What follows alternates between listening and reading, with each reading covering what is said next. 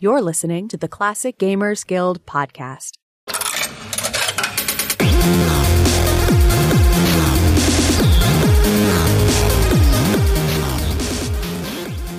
Hello and welcome to the Classic Gamers Guild podcast. I'm one of your hosts, Anna. I'm here with another one of your hosts, Paul, and we are here today mainly to talk about another year in gaming, which is really exciting because this time we are going to jump around again randomly into the year 1992 because we think it's a fun year.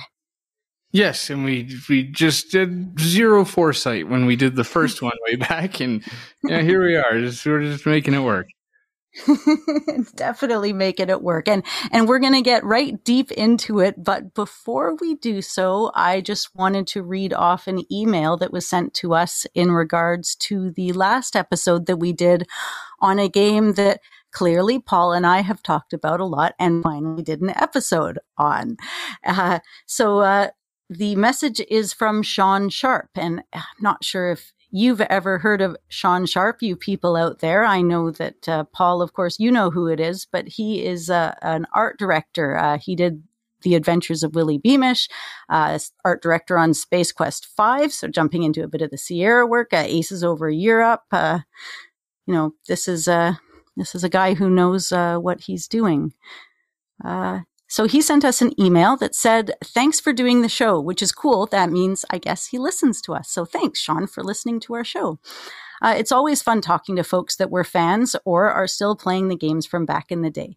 Willie was one of the first games I worked on, and it was a fun introduction to the game industry. Sean. And the lovely little follow-up on that is, let's see, it would sound like the plural of dynamic, so not Dynamix. Well, I can believe what I want in my heart. But okay, he said he's going to ask Jeff sometime why they settled on that for the name. So would love to hear if you found out why Jeff settled on that name. And I'd love to hear you share that back with us, Sean. Thank you so much for the email. And I hope to hear from you again soon with the answer.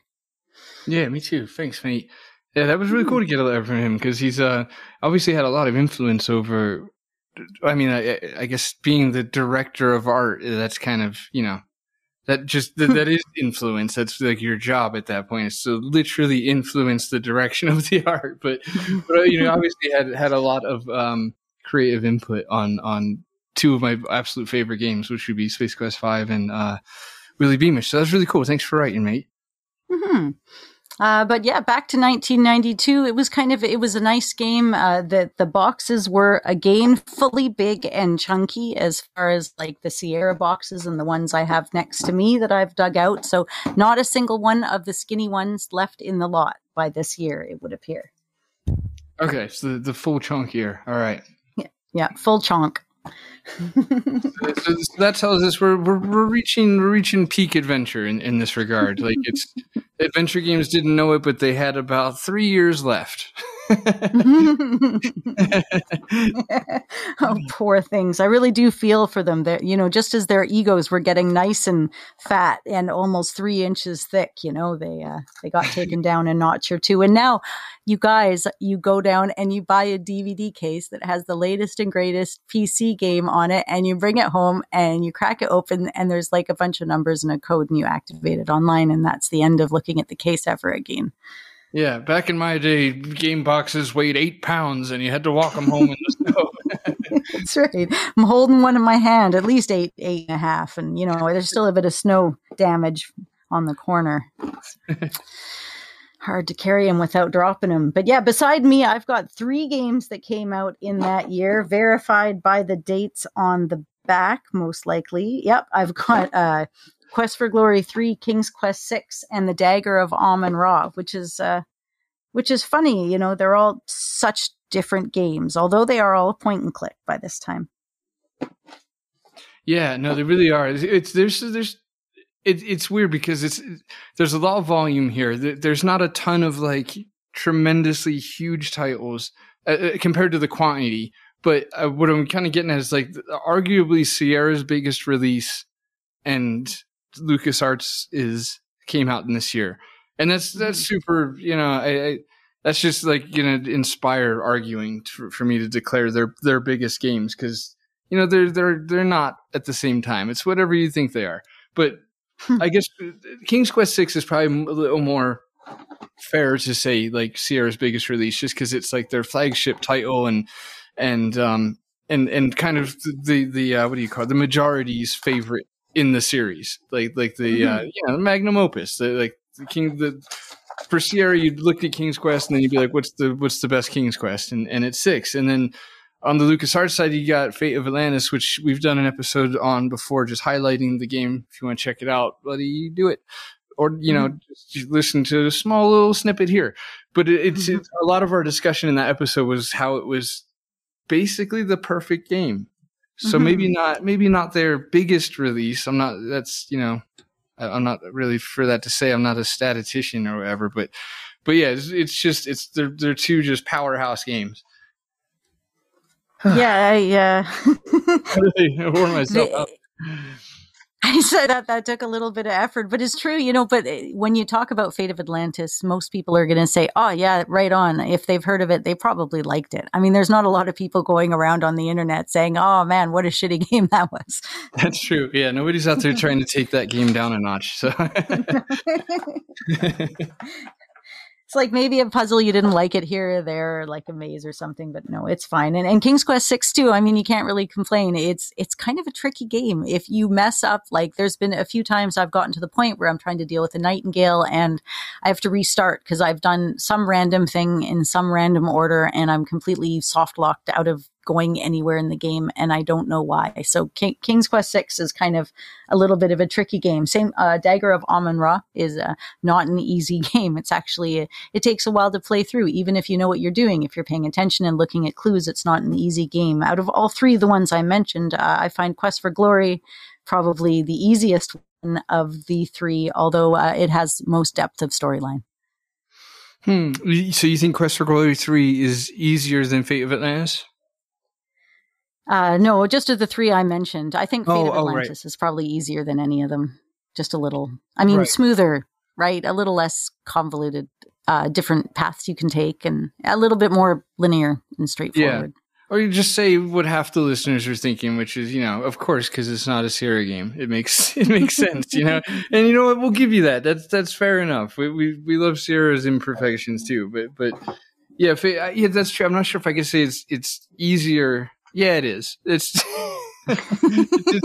makes more sense because King's Quest VI is.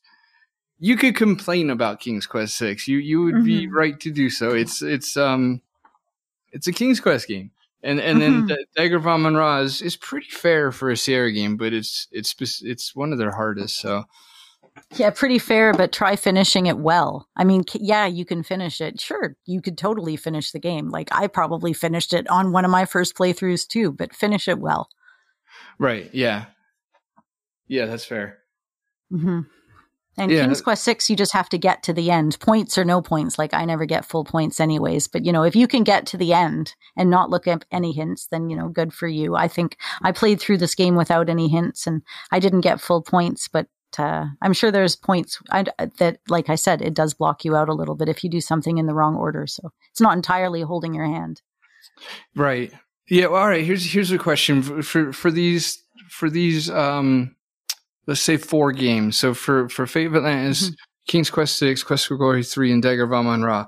Let's go down them real quick and go through like our favorite and then least favorite part of said game. Right. Just for fun, mix it up a bit. So for Fate of Atlantis, what's your favorite part of that game? What's your best memory of it? Well, the fact that it was you could work with a girl. I didn't understand that maybe she didn't have the best attitude back in the day. I thought she was great. I thought it was really cool that you could switch between partners. Yeah, that's a really good answer. And you came up with one really quickly, so I didn't have time to come up with my own. I would say the path thing, because by the time I played Atlantis, I was already obnoxious. I was already a fan of Gold Rush and obnoxiously vocal about it, even then. So like, I think I was waiting for another game to come out that would give me the path sort of, feeling that Gold Rush did. And this came along and took that and did it better, frankly. Because it's kind of 3 different games until you get to Atlantis, right? As far as I recall, I think from like the entrance of Atlantis itself onwards, it's back to the same game. But like the whole second act, you could play 3 different times, and it's completely different. Like the new background rooms, and like as a kid, like adventure games only have so many rooms. So like when you got to see like a new one that you didn't know was there, it was like a really big deal. Yeah, exactly. Like what? Especially after going through it and having to figure it out yourself too. Yeah, exactly. Yeah, 4 or 5 months later. Well, okay, I did some thinking on that, and I knew. Okay, it's not that I didn't know there were 3 paths. It's that I understood that I could do it different ways, but that in my logic, it was, why would I want to do it any other way than the partner way? The other ones are probably just dumb ways anyways. Like, so I knew there was alternatives. I just didn't understand that they were all viable alternatives. Ah, nice. That was so eloquent. Yeah. That's what I would have said if I could say it in good words, like you just done. Because and for me, I always picked the one that I thought was right. I didn't know that the game would diverge that much. I kind of thought it would just adventure game you into choosing the one they wanted you to. Where it's like the kind of like illusion of choice, and then in adventure games often, and you'll pick, oh, okay, well I'll just do this fighting, and then they just have like something like a joke. It's just like, yeah, we're not going to do that. And I don't know what I'm trying to say, but I just kind of assumed that they would all funnel me down the same pipe. It's not a saying. It's different for a little while, but essentially it's not going to make any difference anyways. And it's probably going to be the same in like 10 minutes anyway. So. Yeah, exactly. See, you'll be the sense-making host for this episode once again. That's lovely. The translator, if you will. Well, my co-host Paul here has been getting some renovations done here and there, so I don't know if anybody knows what that's like, but it takes a significant portion of brain power and puts it over into that sort of thing. So I think you could be forgiven. Thanks. Yeah, the fumes in my house right now are dangerous. Yeah, no, that makes a lot more sense. I appreciate you explaining that. Yeah, exactly. As eloquently as you might have. All right. So for Atlantis, we just kind of got done refreshing the listeners that we voted this like most likely to be a perfect game. So maybe we could both take a pass on this for Atlantis, but do you have a least favorite part?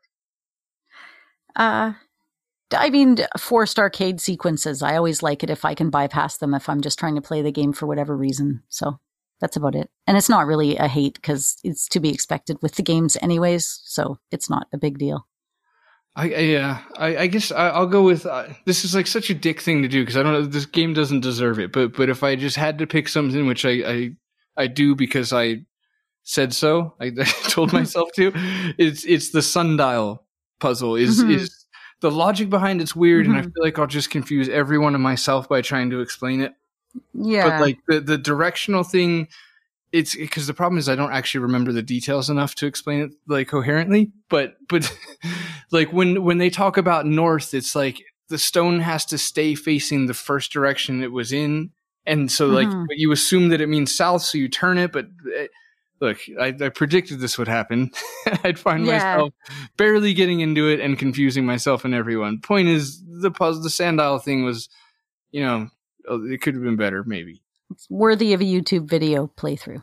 Yeah, at least that section. All right, so for King's Quest, what do you? This is kind of a larger menu. What's your least favorite part of King's Quest 6?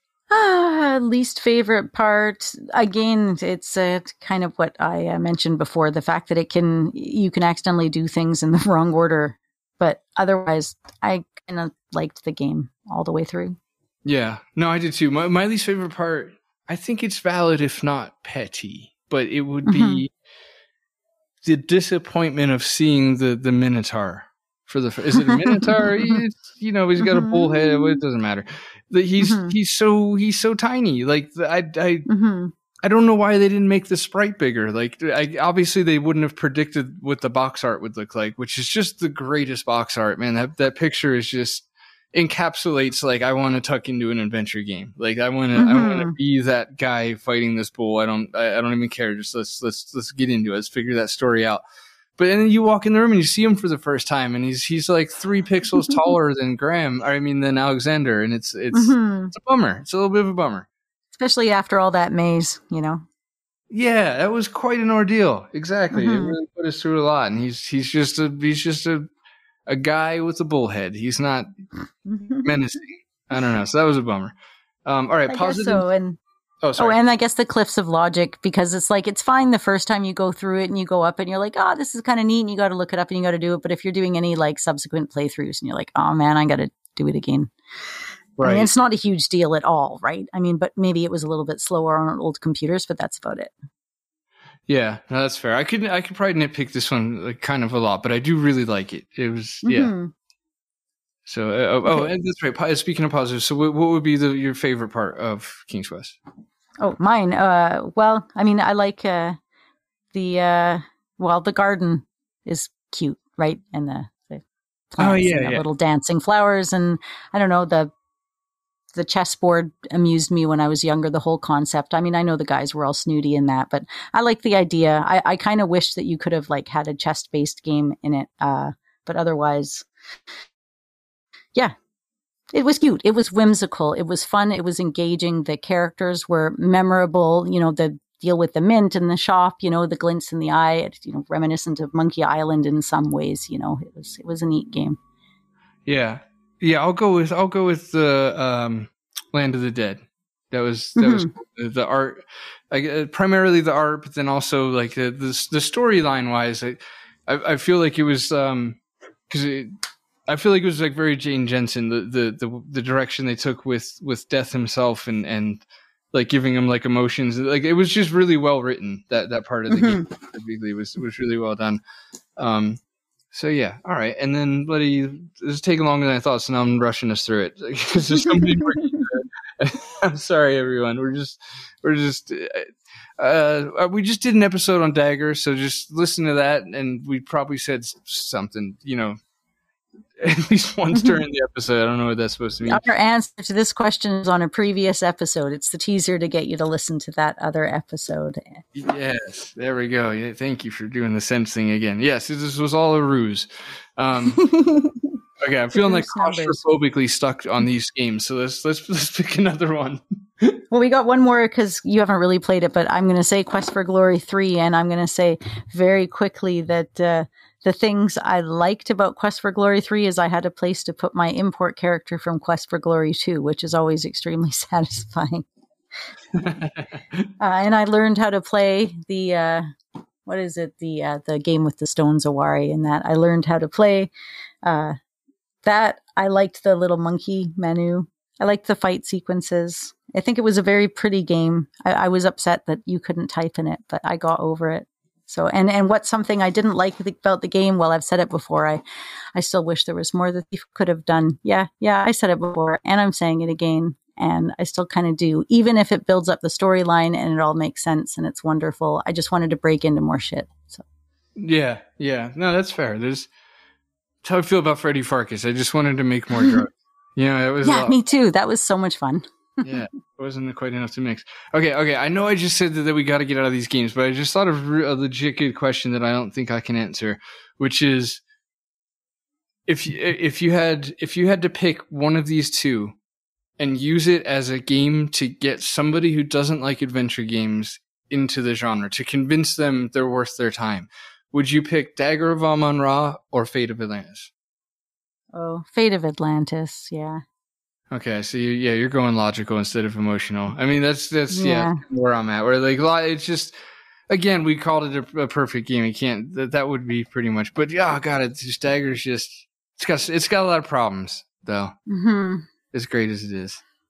All right. I'm just okay. I'm trying to get my 10-year-old into games, and he's at home this year instead of going to regular school. So I'm like, okay, I want to pick an adventure game that he's going to be interested in and is not super hard and he's going to learn for it. Well, I picked Conquest of Camelot, which is a lovely game, but I realized as soon as it expanded into the world and he has to look at the map and he has to decide where to travel through and what to do, that it is not one of the easier Sierra games either, but I want to recommend it. It's beautiful. It's a wonderful game. And that's kind of how I feel. Do I give him that or do I say, hey, why don't you play VGA Quest for Glory 1 or something? I mean, how do I make that decision? Do I want to be practical and really get him into games or do I just want to force him to like the Conquest of Camelot because it's educational and it is a good game, but it's probably not a good like beginner game. It's so hard to rationalize this stuff, Paul. No, it is. It is. I went through the same thing where I'm like, I really want my son to love a Sierra game, but if I want him to like an adventure game, we're going to have to go Day of the Tentacle or something. And we did, and it worked. And then they banged through Sam Max. But yeah, it's tough in that regard. But yeah, that's probably the perfect game for an 8-year-old to get into because it captures the spirit of adventure. And there's movies too where you could be like, all right, now this is your homework tonight. You gotta watch the movie and have a strong opinion on what your favorite is at the end. It is the game. Well, the game got me into the movies, and then I was like the only one of my friends that were really into the movies, and I thought it was really cool because it actually gave my dad and I something we were both interested in together, watching Indiana Jones movies and stuff, which also in turn got me more into Sean Connery and some of his other movies and various other things. And it was great, all because of a game. Yeah, exactly. Okay. This is stupid. On three, say your favorite Indiana Jones movie. Okay, ready? 1, 2, 3, Crusade. Nuts. Oh, yeah. No, that won't work. I have to look up names. It's been like 20 years since I've watched any. Okay, so ideally you would have said the opposite name that I did at the same time, and that would have been for maximum. Oh, like Raiders of the Lost Ark. Yeah, exactly. That probably would have been the one I would have said. So if this was a recorded and edited medium, we could almost manipulate it to sound like that's what just happened. We almost could, but we might have to cancel that whole thing because it just makes me look like an idiot. So there you go. Who's she talking like she likes the movies and she's watched them, but she doesn't know what her favorite one is? I'm like, what? The Indiana Jones one with Sean Connery that everybody watched that I really liked. And then I watched a bunch of other ones. That's my answer. In your defense, there's 3 Indiana Jones movies, the asterisk mark, and like there's 2 of them, and then there's the one with Sean Connery. Like that's a fair way to split them up. I'm with you. All right. We have so many games in '92. Let's go to Darkseid. Did you play Darkseid? I did not. No, nice cover though. It is, right? Okay, so Darkseid was like a HR. I don't think I've said that out loud before. Geiger. Yeah. Geiger? Nope, Geiger. Okay, HR Giger? Giger? I don't know. It's just like I know about a Giger reading. That's disappointing. Yeah, all right. Well, listen, it's there's 2 of them, right? There's the second one and it's about old Mikey Dawson, as my Wikipedia page finally loads. A successful advertising executive this is sounding like I'm reading it from Wikipedia. All right. Well, listen. It's spooky. It's inspired by H.R. Geiger, who is, I think, behind Alien. But again, I am not a scholarly man. I'm not sure. It was Alien. Okay, Wikipedia's going. So if you like that cool, biomechanical kind of horror, like, pipes and tubes in and out of flesh and weird stuff. Steampunk or other things or, something. Yeah, like maybe, right? It could be. Okay.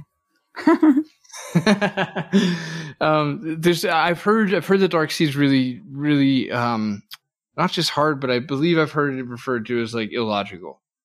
And I hope if I'm wrong, correct me because I so could be, but I feel like I remember a few people saying it was like one of the better examples for like the worst kind of adventure game stuff. Just all the things that we don't like.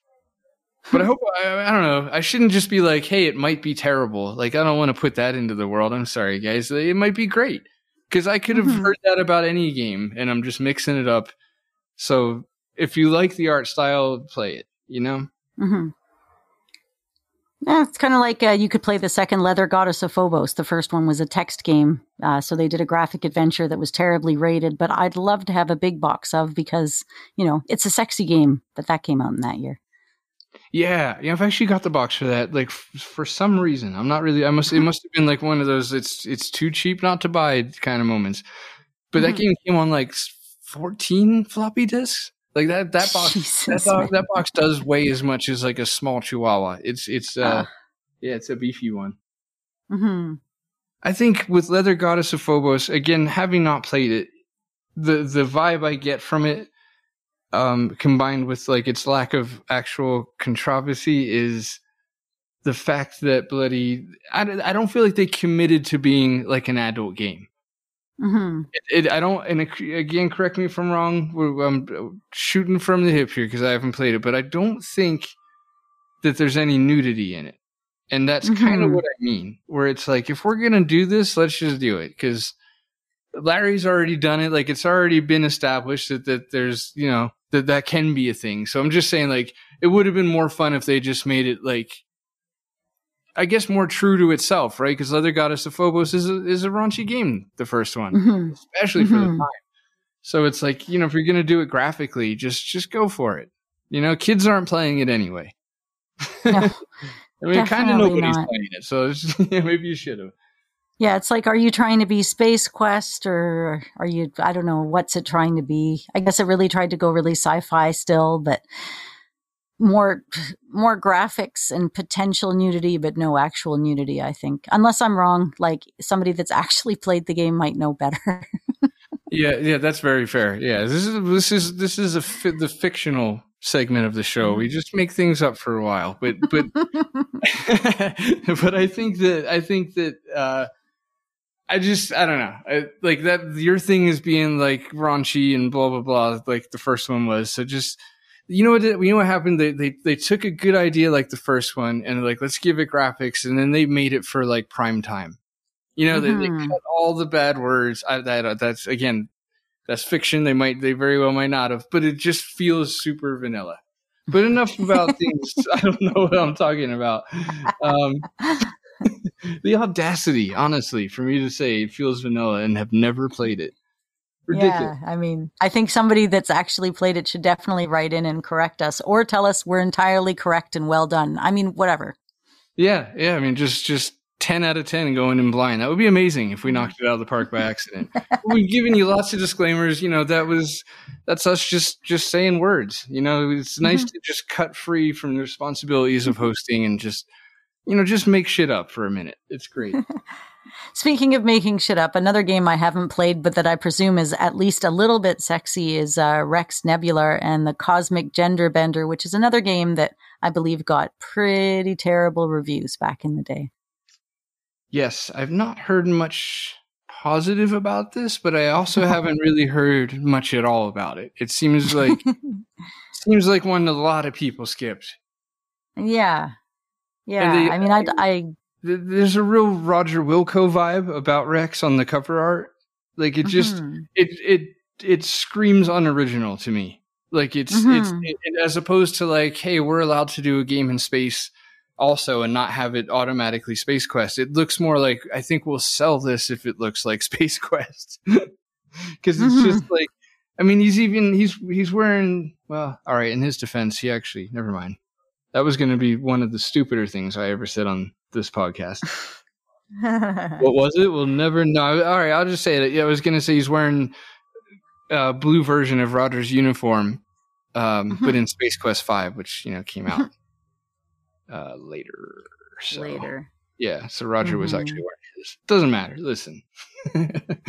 Nobody's copying anybody here. Let's just move on. Yeah, exactly. Play that if you want to. We didn't. But yeah, it looks inconsistent. If I'm looking at screenshots, it does look a little inconsistent. The graphics from scene to scene seems like a kind of a bit of a mishmash. It's almost like a Lucas Arts-ish looking game as far as like the way you interact with it. Yeah. Oh, I'm wondering if it's like a mashup of Zach McCracken and Space Quest. It's just, I don't know. It's giving me such a rippy-offy kind of vibe. And the plot sounds, that sounds fine. The bumbling bachelor Rex Nebular has been hired by Colonel Stone to retrieve a vase that holds sentimental value for a civilization, pretty much. Yeah. Wow. I'm emotionally invested now. For me, reading that was like just a charisma vacuum. It just, it just destroyed my motivation and it made me sad. But pretty sure you just got this game on the nose too, so we can move on. That'll do. All right. Again, never played it. Maybe it's great. All right. Next we got what I think is one of the most beautiful games, adventure games anyway, of all time, which is it's real wordy. The Lost Files of Sherlock Holmes, The Case of the Serrated Scalpel. Yeah, my dad liked those games. It's the only Sherlock Holmes game that has any appeal to me at all, basically. I think there was another Sherlock adventure game in 1992 called Sherlock Holmes Consulting Detective Volume 2. And if you were to pull up a screenshot of that, I feel like you would, if you didn't have nostalgia for the game, and if you do, your defense right now is just, and I'm sorry. But if you don't, you would look at the picture of the screenshots and be like, oh yeah, I don't want anything to do with that. All right, what was the one I'm looking at? Consulting Detective? Wait. Yeah, it's the first one in the list we're looking at, the first of the Sherlocks. Okay. But it's I don't know. It's definitely the FMV crowd will probably disagree because it's FMV, but it's this is 92, so like FMV in the sense that there's like short clips. So I don't know if that really counts as FMV or not. Oh, the other one's nice. Serrated Scalpel is like the adventure game one. Okay, cool. I actually don't think I've played this one. Oh, it looks very pretty. Yeah, this game's really just gorgeous. Like I to this day, I'd be hard pressed to find a better looking adventure game than the Serrated Scalpel. It's just incredible. And actually, Francisco Gonzalez of Grundislov Games pointed out on Twitter that this was the only game he had recollection of doing, going to the depths of having an entire act play out in a theater just in the background, just to be authentic, to be like, this is what would be happening right now, so we'll just go ahead and animate the whole thing, which is just crazy respectable. And I think it goes to show like the attention for detail this whole team had when they made this game, and it's a very like story based game. Which I think is really nice and often refreshing when it's more just like, especially if it's story based, in the sense that like it's not very puzzly. It's it can be along for the ride kind of feeling. And it's unfortunately not available on Steam or GOG. Is that correct? Probably. Yeah. It looks like it is not easily. You sound found. confident. Yeah. Gee, I'm just looking around. Oh, there we go. It's on the wish list. Damn it. Yeah, I hate that, right? I always get excited like a new thing got released. Yeah, me too. Oh, well. Yeah. Works on ScumVM, guys, so I'm sure y'all can figure it out. Go buy a copy, and then buy a floppy drive, and then get some old software, and then get the disk images and play it. Or, yes. Or, there is no or. That is the only way you'll ever play this. I wish I had a solution for you that took like 4 seconds and it's magically on your hard drive, but I don't. So, yeah, it's too bad. Yeah, work on that. Here's one. This is how I'm going to do a segue. Check this out. Here's one you can get for free. That was a lot worse than I thought it was going to be. Is Lure the Temptress. Because ScumVM, speaking of Hannah, scumvm.org, head over there and you can download it because the creators voluntarily released the word for that.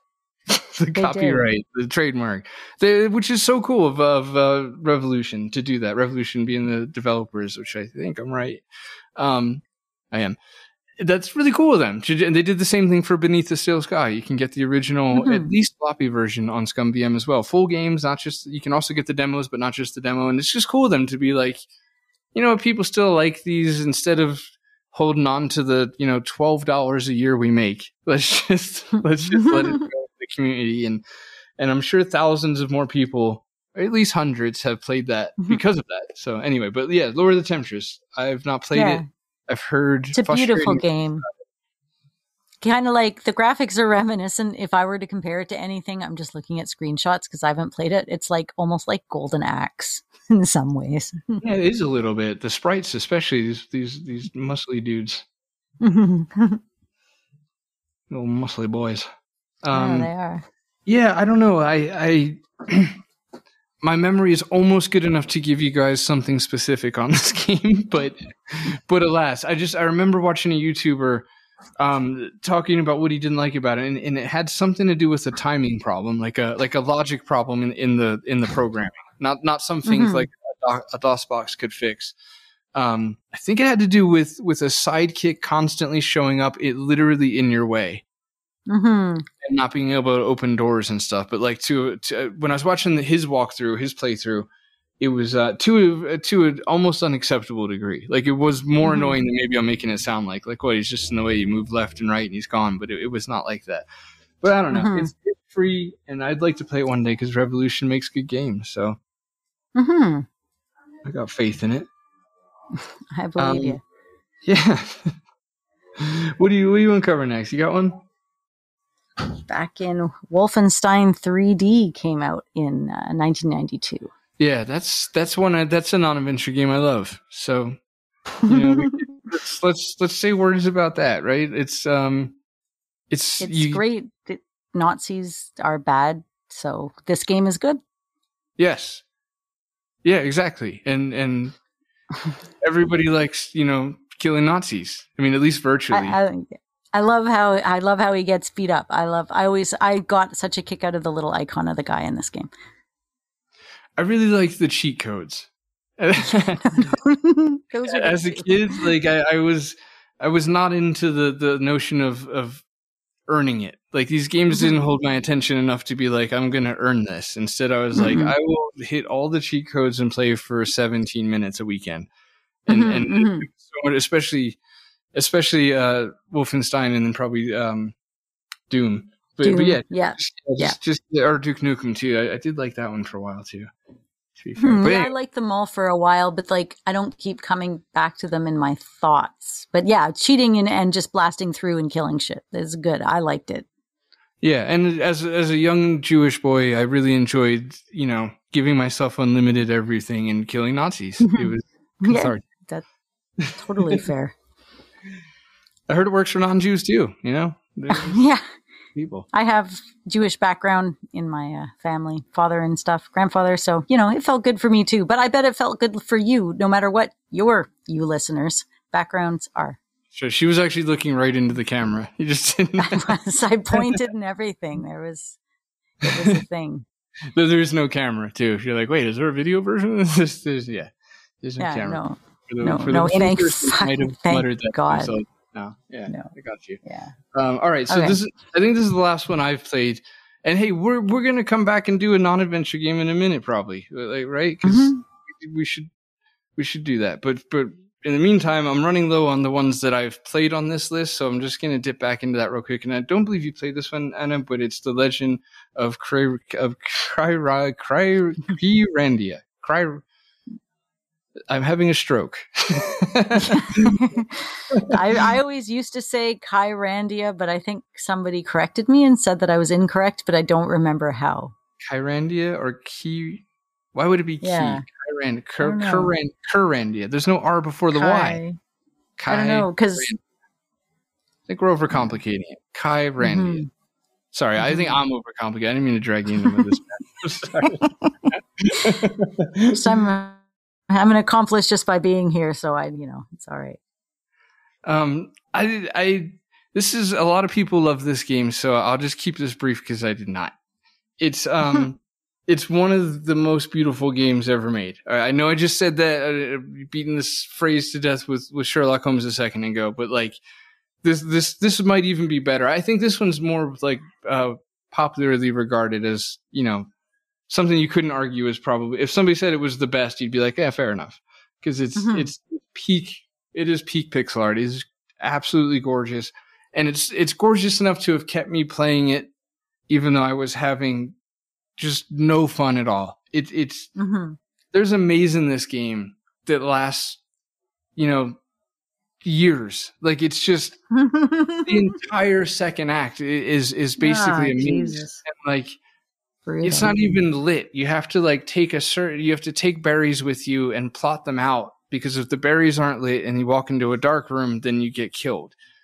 So it's not just a gigantic maze, and it's almost like they took the idea of like a fast travel map, you know, like because the maze is kind of the central of the area, and you use different routes in the maze to get different places. It's almost like the idea of like taking a fast travel map with your destinations marked on them and being like, hey, let's make it just crazy difficult for them to get to the destinations, because that's how it feels. It's so. I don't know. I'm not original in having like a mini thought rant thing on mazes, but like at least understand, if you're gonna use a maze, just understand that you're doing it to like make the game run longer or something, with some self-awareness. Yeah. Don't kid yourself into thinking it's for the player's enjoyment at all. And so anyway, I kind of don't get why it's so well regarded, when the real reality is that you spend. All right, let me try not to exaggerate, because I exaggerate all the time, because frankly it's really fun. But without exaggerating, I'd say you spend at least 30% of the game in the maze. Man, really, I'm already sweating. Yeah. Okay, so that's my little rant. But otherwise, it's totally gorgeous, and I liked it. I liked it because, you know what? To be fair, I got a walkthrough like 20 minutes into the maze. And it still took hours with the walkthrough, because walkthroughs only go so far with mazes, right? Like, it's, you know, but with the walkthrough, the maze becomes kind of bearable, still super annoying, and then the game as a whole is worth it. Like, it's well written, it's well done. I would play it as opposed to not, but dear God, just, you know, I wish somebody warned me about the maze. All right, then that's what I'm doing for you. So, okay, next, we're good. I'm done. We're good. Sorry for yelling. No.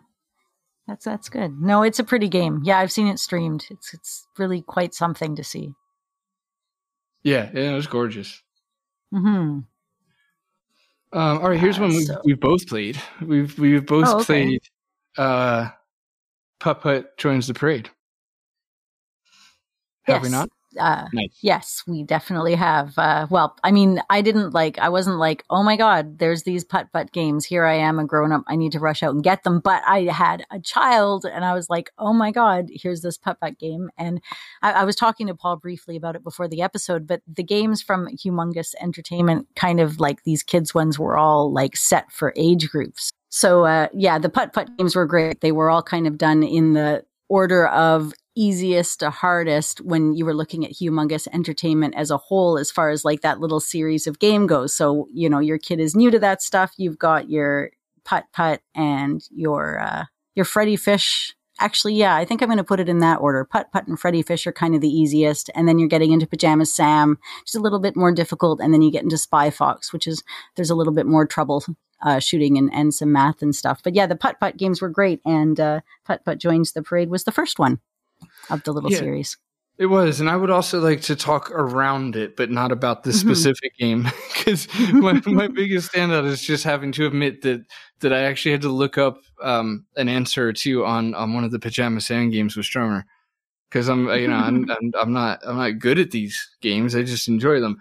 I definitely needed some help. I think in my defense, part of it was also feeling rushed to keep his attention, but still, like, you know, I had a little trouble there with Thunder and Lightning aren't always frightening. It's just a doozy of a puzzle. But anyway, Putt-Putt is fine. It's the one that my son doesn't like, so I don't know. Yeah. It was the first one, and he's like a car, and he's like a little kid, and he has a dog, ruff, ruff, and he's sitting in the back, and you kind of have to use your car in conjunction with your dog and the world to accomplish tasks and figure out puzzles. So it's cute. It's fine. Like, it's not Yeah. as good as Pajama Sam. It's better than Freddy Fish, and it's easier than Spy Fox. Yeah, exactly. But don't rush out to.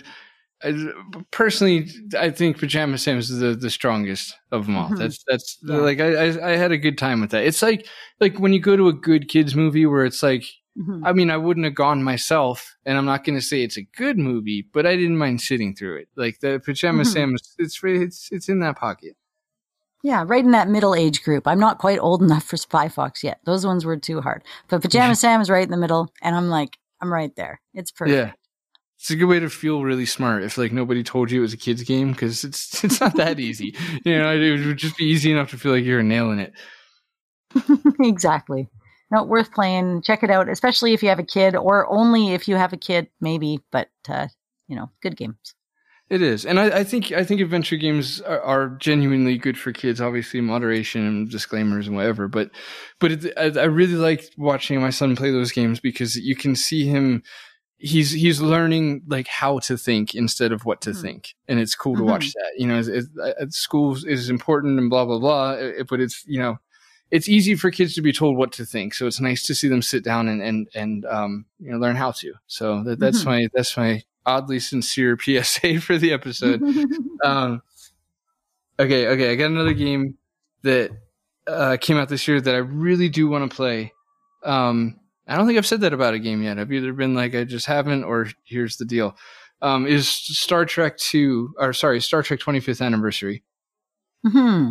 Really want to play this game. I've wanted to play it for a while, and I haven't had a chance to, but it's just, it's really cool. I mean, I'm a big sci-fi kind of person. I favor sci-fi heavily over fantasy, let's say.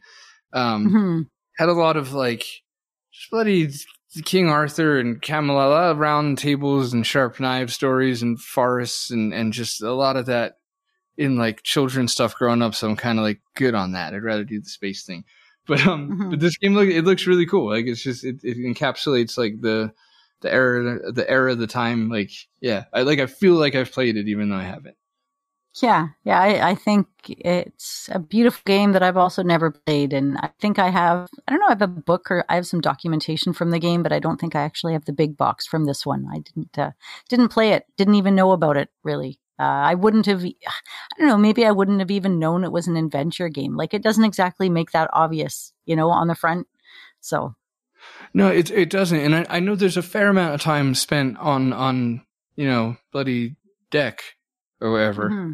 But like most of the screenshots, even now, just a quick Google shows you in the captain's chair.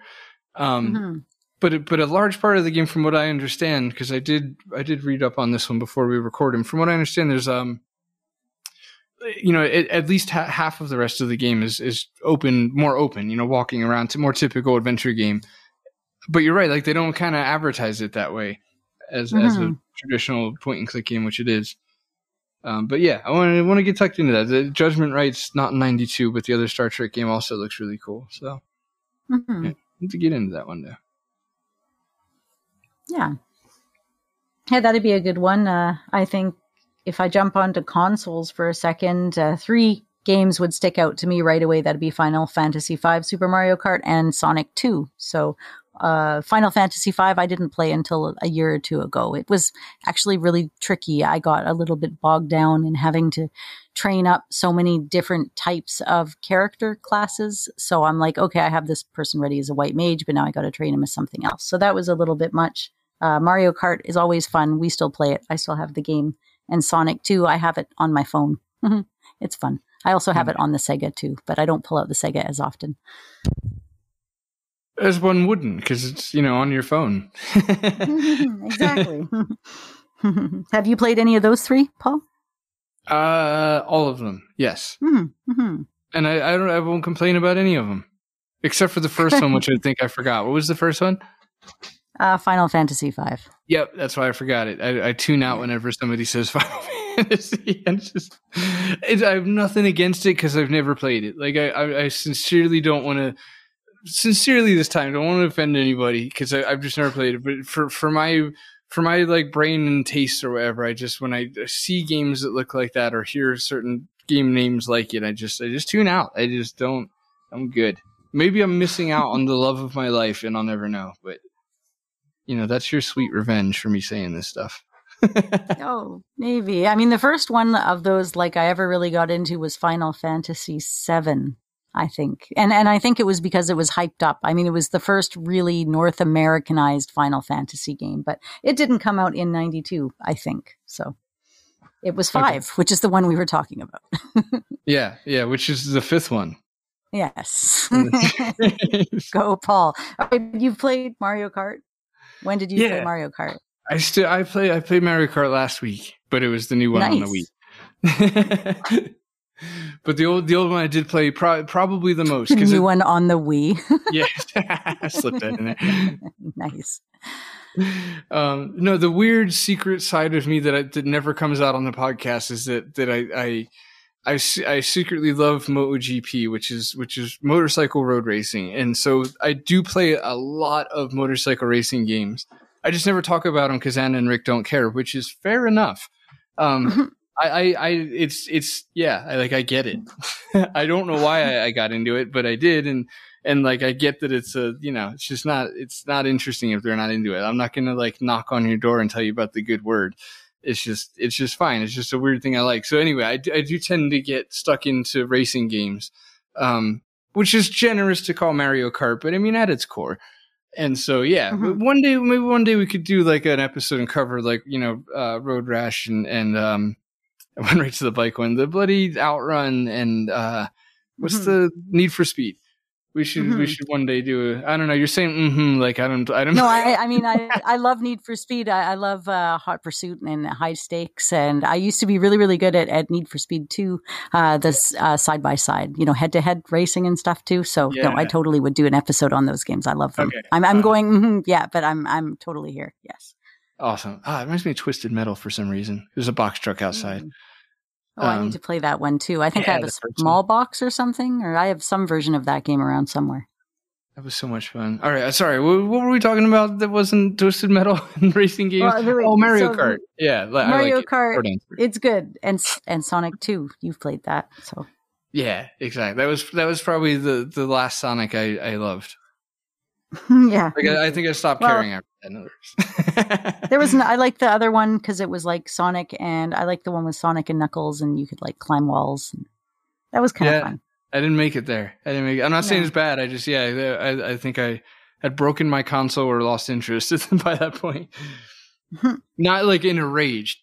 I break things off, and I'm again not in a rage. I'm just irresponsible, unorganized person. So things. Yeah, no. That happens. I broke at least 2 different things on the weekend alone. So yeah, I didn't realize like you can't just say I broke my Sega. Like it definitely is going to sound like a gamer ragey thing if you don't correct that. I mean, it might. Okay. Anyway, another quick point I wanted to make because I'm just shoehorning this in now because I'll probably forget it. So I'm just going to say it is looking at the year of 92 in adventure games. It's really clear that this was like the big boom of like the second tier brands coming to the front, the not Sierra and LucasArts. Like it really seems like this year you've got Darkseid, KGB, Amazon Guardians. Leather Goddesses gets a pass. That's Infocom. I mean, they weren't graphic, but they were there first. And then you got like the Lost Files of Sherlock Holmes, the really good looking one, which is from EA of all people. There was Ringworld Revenge of something, the Patriarch, I believe. Curse of Enchantia, that's the one that gets a lot of love from those who've played it. Bargain Attack. There's just a lot of like a lot of companies that I think were just like, oh, there's money in adventure games right now, so let's let's make one. And there's just all these bizarre, again, like second tier brand names or brand companies with less experience, let's say, making them pop into the fore and making some hits and misses. Some are good. I mean, there's KGB with none other than Donald Sutherland. He's the bloody darling of the Sutherland family. Yeah, he's one of the good ones. Yeah. I will say I've got the Ringworld Revenge of the Patriarch big box. I've not played it. That one gets. I think that one is like unarguably terrible. I've never heard anything good about it. Like that. I've never even heard of it until we started talking about it 30 seconds ago. Yeah, just let yourself quickly forget it soon after, because it's apparently... Oh, geez. Floating animal heads in the sky. What the hell is happening here? Yeah, it's based on the Ring World books by Larry Niven. I've heard of the book. Probably Niven. But, that's what I was going to say. The big box actually came with the book. So that was like a legit 8-pound box, because that's the theme of the episode. You know, Pee Wee Herman kind of scream. I'm not doing it. I'm not committing to the scream, but yeah, it came, obviously with the with the 9 floppy disks, and then just a thick old novel. Wow, I've engaged with neither. Yeah, yeah. And all right, I think I wore myself out. I'm done. Do you want to talk about not more non-adventure stuff? Let's do one more non-adventure. Yeah. Well, hang on. What one came out? Did Dune 1 come out in 92? Let's see. Oh, okay. Dune came out in 1992. That's one dimension, because A, I'm playing it right now on recommendation from Rick, and B, I just got the book that goes with the Dune as well. So. Oh, that's right. I agreed to play that too. That was homework for a thing. You know, I'm just tapping my nose. You know, this is for a thing for the show, maybe. All right. Yes, maybe. So, but anyways, good game. It also came out in 1992. And and it's a game where you basically mine for spice and then do like sort of like adventure like text-based interactions, and you get to walk around to different areas, and the graphics are beautiful as long as you love 92 graphics, which I do. So I think he's using our love for Gold Rush against us. He's like, oh, you like mining? All right, go mine for bloody spice then for 4 hours in the desert. Right. There's a lot of spice mining. It's definitely all about the spice. It's kind of neat. I guess it's a lot more strategy than I thought it was going to be. Yeah. Mm-hmm. Oh, I'm not making it any easier for you to want to play it, am I?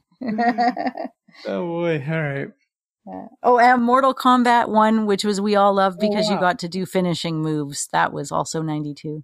Yes, I told tell of how when we played Street Fighter 2, probably the last year we covered, doesn't matter, and how I just would choose Blanka because you could just smash the B button or the left button and electrocute people if they jumped on you.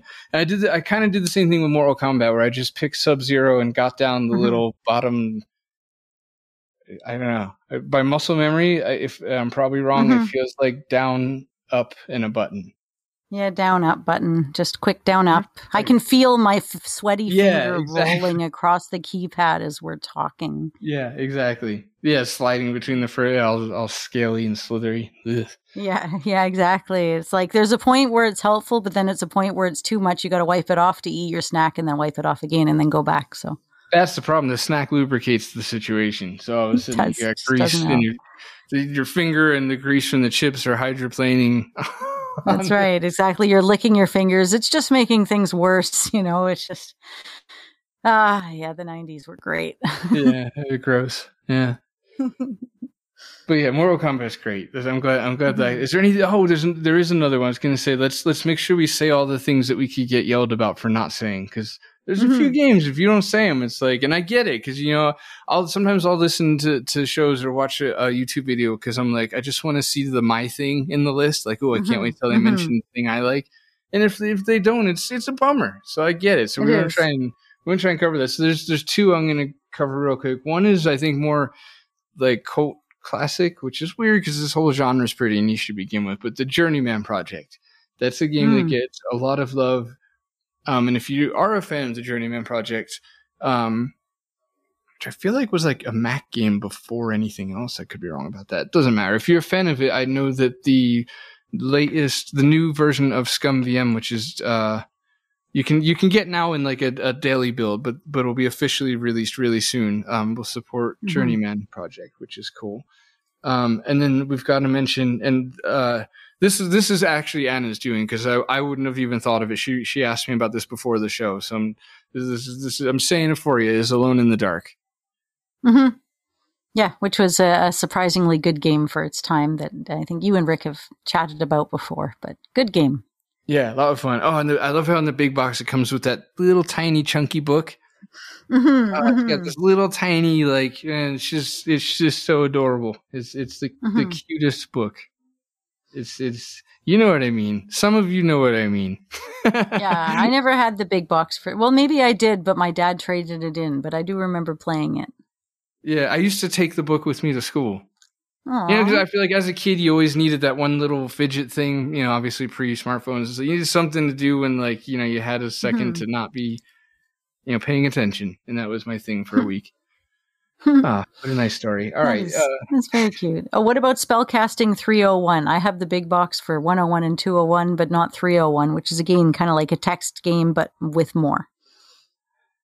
Yeah, I'm looking now. Right. Okay. So it's just like the first two, really, in that sense. Exactly. Yeah. Nothing against those two. I like the idea of them. I just never played one.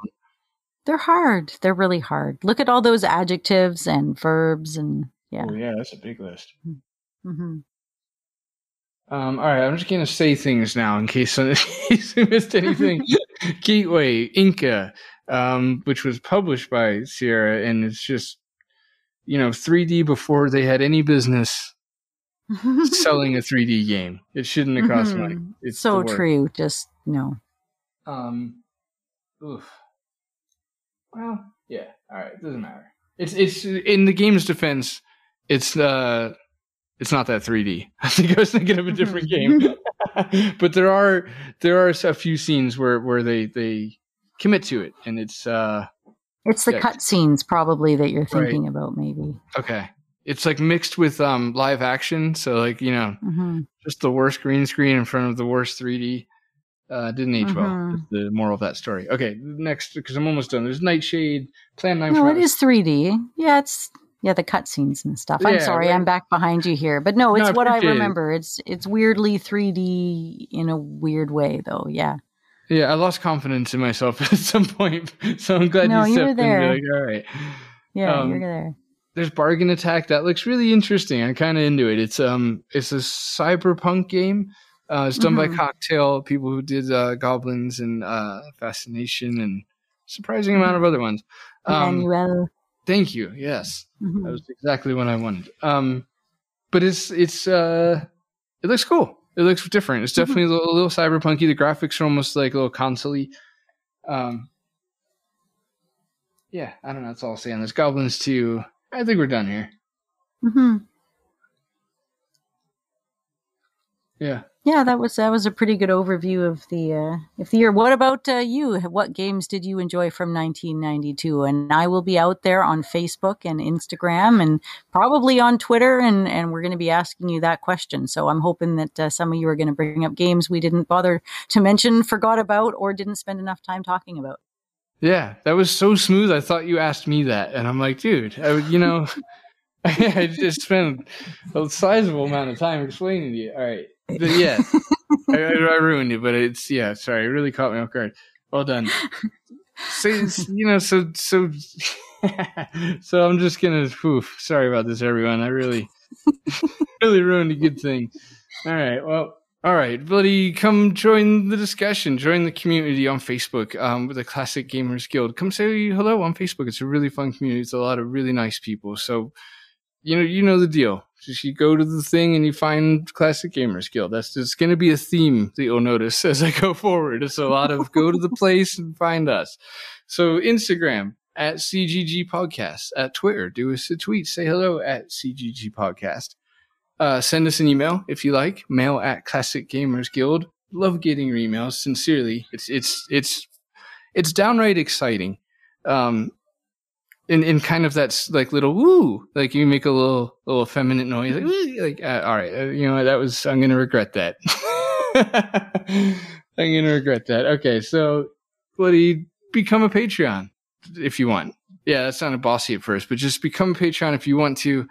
That'd be awesome. But most importantly is the thank you to those who are Patrons. We really, really appreciate you guys, and we love you and thank you. It means a lot. It really does. And morally speaking too, where it's like, all right, They think it's good enough. So that's awesome.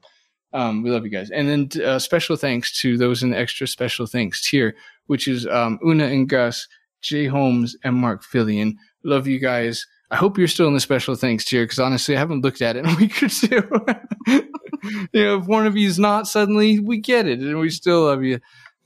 Check out Mark Fillion's game, Chinatown Detective Agency, on Steam. You can download the demo, but please at least wishlist it.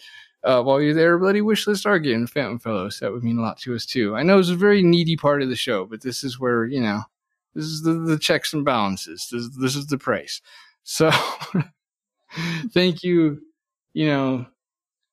Thank you for listening, and don't do murder.